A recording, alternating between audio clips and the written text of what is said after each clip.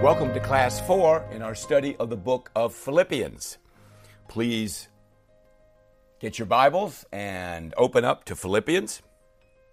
Remember, Philippians is in the New Testament. It is a letter written by Paul to the people of Philippi. This might be your first class.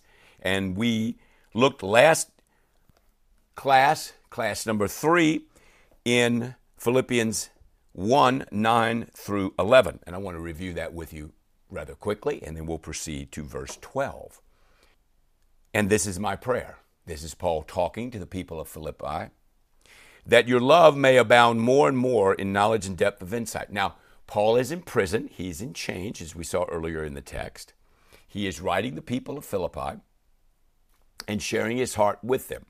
He has a great deal of affection for them. He has a great deal of compassion for them. He is praying for them, much like a pastor of a church. If you are a person that goes to a church, I hope you have a good pastor. I hope you have a good minister that shares with you the gospel, which Paul has already referred to in a couple of times, and shares the message of Christ and genuinely cares about you. I pray that that's true for all of us. He is praying that your love may abound more and more in knowledge of depth of insight. Now, we said last week that love is a supernatural love coming from God himself. You and I naturally don't have that kind of power. This is why we depend on Christ. This is why our relationship with Christ is so important. This is why our relationship with Christ is supernatural and becomes a very natural thing, quite frankly, for those of us that know Christ, is as natural as any relationship that we have. Your love may abound more and more. So you want your love for people, you want your love for enemies, you want your love for neighbors, you want your love for God to grow more and more with knowledge and depth of insight.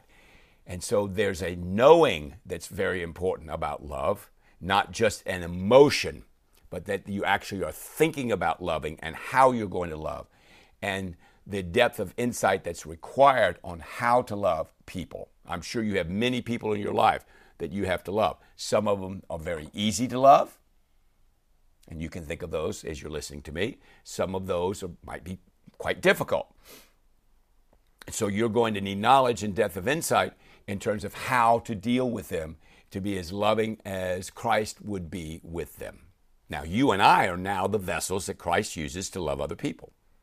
And so we are dependent upon that kind of love. So he says in verse 10, so that you may be able to discern what is best and may be pure and blameless until the day of Christ. Now, we need to know what is right or wrong. We need to know what to do. And so our love abounding more and more in depth of knowledge and depth of insight helps us to discern what is true and what is best to do. And so that we can be pure and blameless. Now, you and I don't have any skill to figure out on a supernatural basis or according to the dictates of the Lord Jesus Christ how to live our lives. So we're going to need his assistance. We're going to need his help. And he mostly does that by the action of the third person of the Holy Trinity called the Holy Spirit. He enables us to discern properly what to do.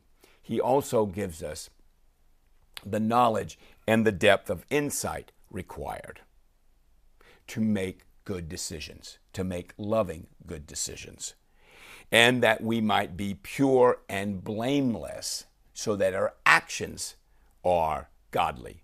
And as we'll see in the next verse, filled with the fruit of righteousness, we actually will make decisions that are righteous and are holy. And so, do you see what God is doing here? He is really calling the people of Philippi to a greater relationship with himself and showing them that they can, by Paul's loving hand, develop their relationship with Christ in a more dynamic and expansive way. Now, this will make a tremendous difference, as I said in the last class, in influencing other people in their daily living along with what's happening interiorly to us. It's quite frankly what everybody longs for. They just don't know how to get there. The fruit of righteousness that comes through Jesus Christ. Now, there are many people that believe that we can get all of these things from different sources, but really the true source is from Jesus. And so your Bible is a witness to who Christ is from Genesis to Revelation, literally to the end of the book, and is a calling and call to us from the Lord God to have a relationship with his son, Jesus Christ. This is what the opening lines of Matthew, Mark, Luke, and John, the four Gospels, are about, introducing us to Christ and ultimately calling us to a relationship with Christ, who turns out to be the Messiah, filled with the fruit of righteousness that comes through Christ. So we want to produce something that's good, and we cannot produce it of ourselves. So we need to work through Christ. And God is glorified and God is praised in the process. So no human boasting. No, I'm not a big deal. You're not a big deal. God's a big deal. God is glorified. God is praised. God is adored. God is lifted up. So verses 8, 9, 10, 11, three beautiful, beautiful passages about God's calling us to a life that's way outside most of our thinking, but then calls us to something greater, and then he supplies the ability to actually put this into process. It's very beautiful. Verse 12. Now I want you to know, brothers, that what has happened to me has really served to advance the gospel. There's that word again. Now, Paul has been in a situation, as I said previous classes. He is in prison, and he's going to share the fact that in verse 13, as a result, it's been clear throughout the whole palace guard and everyone else that I've been changed for Christ. So he's sharing with the palace guard, those that are taking care of him, that he is a Christian and that he knows Christ. Now remember, we're in the first century. Rome is in charge, absolutely.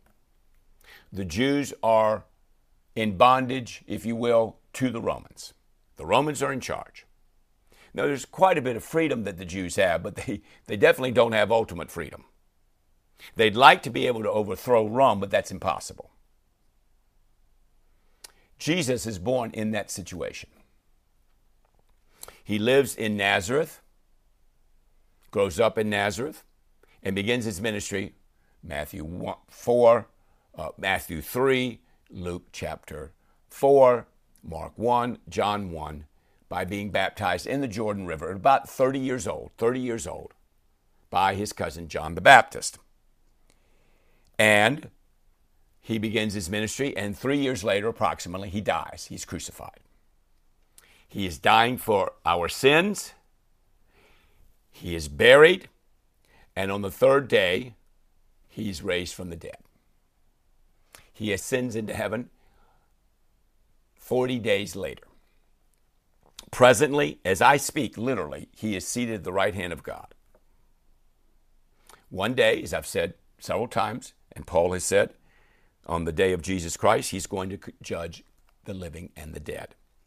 Now, Paul begins his ministry as a person that's a very strong Jewish man with fantastic pedigree and fantastic learning, but he doesn't believe in the Savior. He does not believe in Christ. Until he meets Jesus on the road to Damascus, the famous road to Damascus, in Acts chapter 9. You might want to check that out if you do not know that text. Acts chapter 9. And Jesus asked him, you're persecuting me. You're persecuting me, Paul. And Paul loses his sight and turns to the Lord and accepts him and follows him. Read through chapter 9.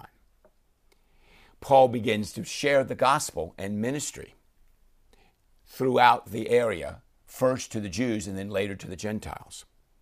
One of the places he visits, among others, is Philippi. Now, the Jewish people do not like him at all, and so he is presently imprisoned by the Romans. for those of you who do not know this, he actually eventually gets out of prison before he's imprisoned again at a later time and then later dies. The scholars say 63, 64 AD. And I said a couple of classes ago that this is probably in the mid-50s AD in terms of when it was written. And he is ministering to the palace guard. He's ministering to the people that are there. And he says, because of my chains, verse 14, most of the brothers in the Lord have been encouraged to speak the word of God more courageously and fearlessly. He is a great witness for the gospel in chains. Now, just think about this for a second.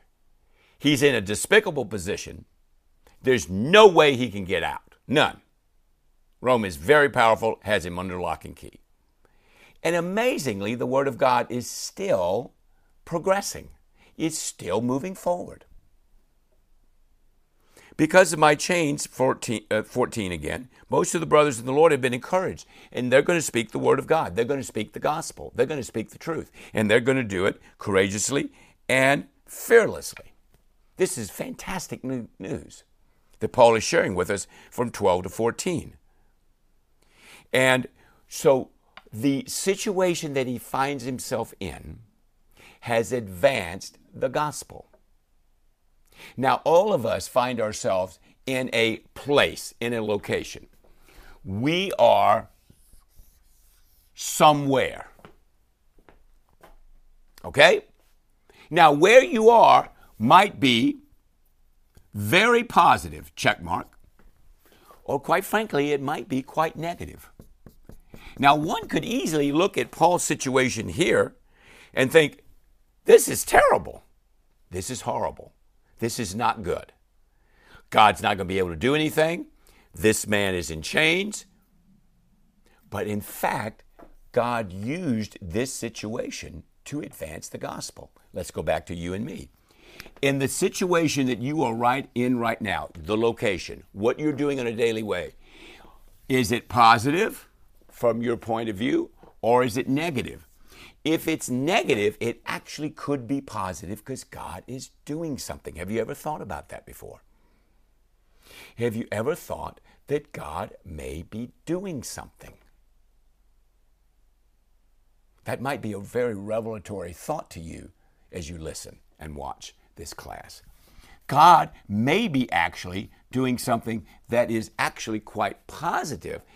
And one day, maybe, perhaps, looking back, you'll say, oh, that was a seminal moment in my life. That was a key moment in my life. That was a key thing that God used. That I had to go through that. I had to actually go through this situation in order to get to something else. Now, this is where, brothers and sisters, we have to trust the Lord. We have to depend on His sovereign love for us. We have to discern what He's doing, as I said last class, in terms of knowledge and depth of insight, so that you can discern what is best and pure and blameless unto the day of Christ.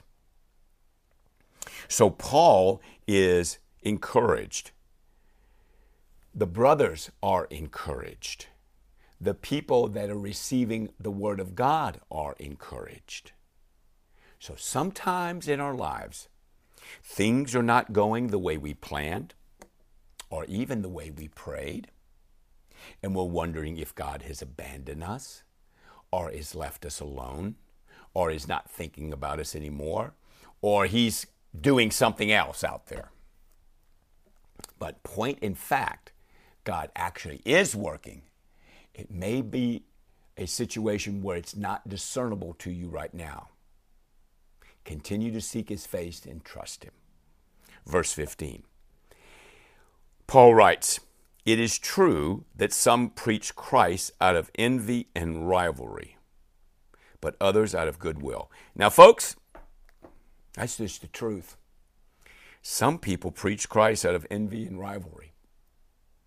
Not everybody has a pure motive in preaching the gospel. Not every clergy person, not every lay person, not every leader of a church, Not everybody that gets up there and has a program or a podcast or some video that you're watching or something that you're listening to is doing it for the right reasons. Some people have goodwill. They're led by the Lord. They're anointed by the Lord. They're blessed by the Lord. And it is what they are producing, what they're teaching, what they're sharing with you has the Word of God written all over it, and it is a great blessing. I hope and pray that is true for what you listen to and what you read and what you study. However, some people do not speak that way. Envy and rivalry. Competition. You don't want competition in Christianity. You don't want envy in Christianity. You don't want to say how much better you are than somebody else. You don't want to be out there comparing yourself to someone else. The person needs to be submitted to Christ and dealing with what Christ is sharing with them for others. Of course, what's the message that he wants to share with others? And so the individual is dealing with Christ alone. Not himself, not his own ego, not her own ego, not herself. Okay? So we do not want to see verse 15 in terms of envy and rivalry. The latter do so in love. You're looking for people that are loving. You're looking for people that are compassionate. You're looking for people that care about other people. You're not looking for competition. You're not looking for envy. You're not looking for a scorecard. You're not trying to see how much better you are than somebody else. This is not a game we're playing. None of that crazy stuff. The latter do so in love, Paul says, knowing that I am put here for the defense of the gospel. Okay? The defense of the gospel is the apologetic of the gospel. The defense. Apologeia is the Greek word. The defense of the gospel. I am defending the gospel. The defense of the gospel.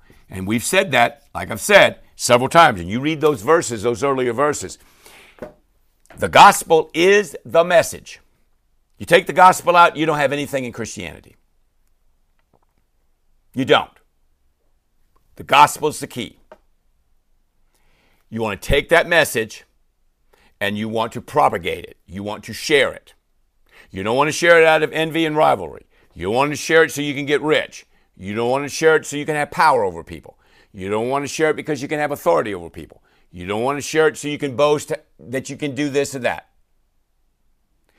You want to share it because Jesus Christ has given you a message, which is the gospel, to share with others. In that sharing with others, people are going to be blessed. People are going to be lifted up. It's going to be a very positive thing. He was put here for the defense of the gospel. Now, sometimes the gospel needs to be defended. Sometimes you just need to stand up and say, no, this is the truth. Here's what the Bible says. Here's what the gospel's about. It's not about that or it's not about that. He does that, as I said in previous classes, in Galatians. They were anathema. Their gospel was a false gospel. It was another gospel. And Paul says, if I or an angel of God preaches another gospel, anybody else, other than the one that I proclaimed to you, I shared with you, let him or her be anathema, cursed. I am put here for the defense of the gospel. I am going to be sharing the gospel with people. Now, you may not want to hear it, and you may not like it. That's why I'm here. I'm not here for any other reason. Okay? Now, that gospel message is going to have a very profound impact upon people that believe it. That believe it. And so this is why we have church. This is why we have teaching. This is one of the reasons I'm doing and sharing this with you, is that you would know what the gospel is. You would believe the gospel. You would know it. You'd believe it. You'd live it out, ethics, and you would defend it, apologetics. Now we're going to pick up on verse 17 next week. as Paul shares with us what his thoughts about the gospel were, and shares with us the reality. There's some people that do not agree. There's some people that are taking that information and using it in a deleterious, in a negative way. There are some people that are out for themselves. There are some people that are not doing what God has to do, and the people of Philippi need to be aware of that. You and I need to be aware of that. You need to be aware and be discerning of where you go to church, what message you're receiving, prayerful when you're studying the scriptures, prayerful who you're listening to, making sure that the message that they're sharing with you is the gospel. They're not diluting the gospel. They're not changing the gospel to their own advantage or to their own point of view. Lord God, thank you for this wonderful audience that seeks to know the truth that's contained in the Bible. Continue to bless each and every person and bless this opportunity for learning and growth and drawing closer to Christ. In his holy name we pray. Amen. God bless you.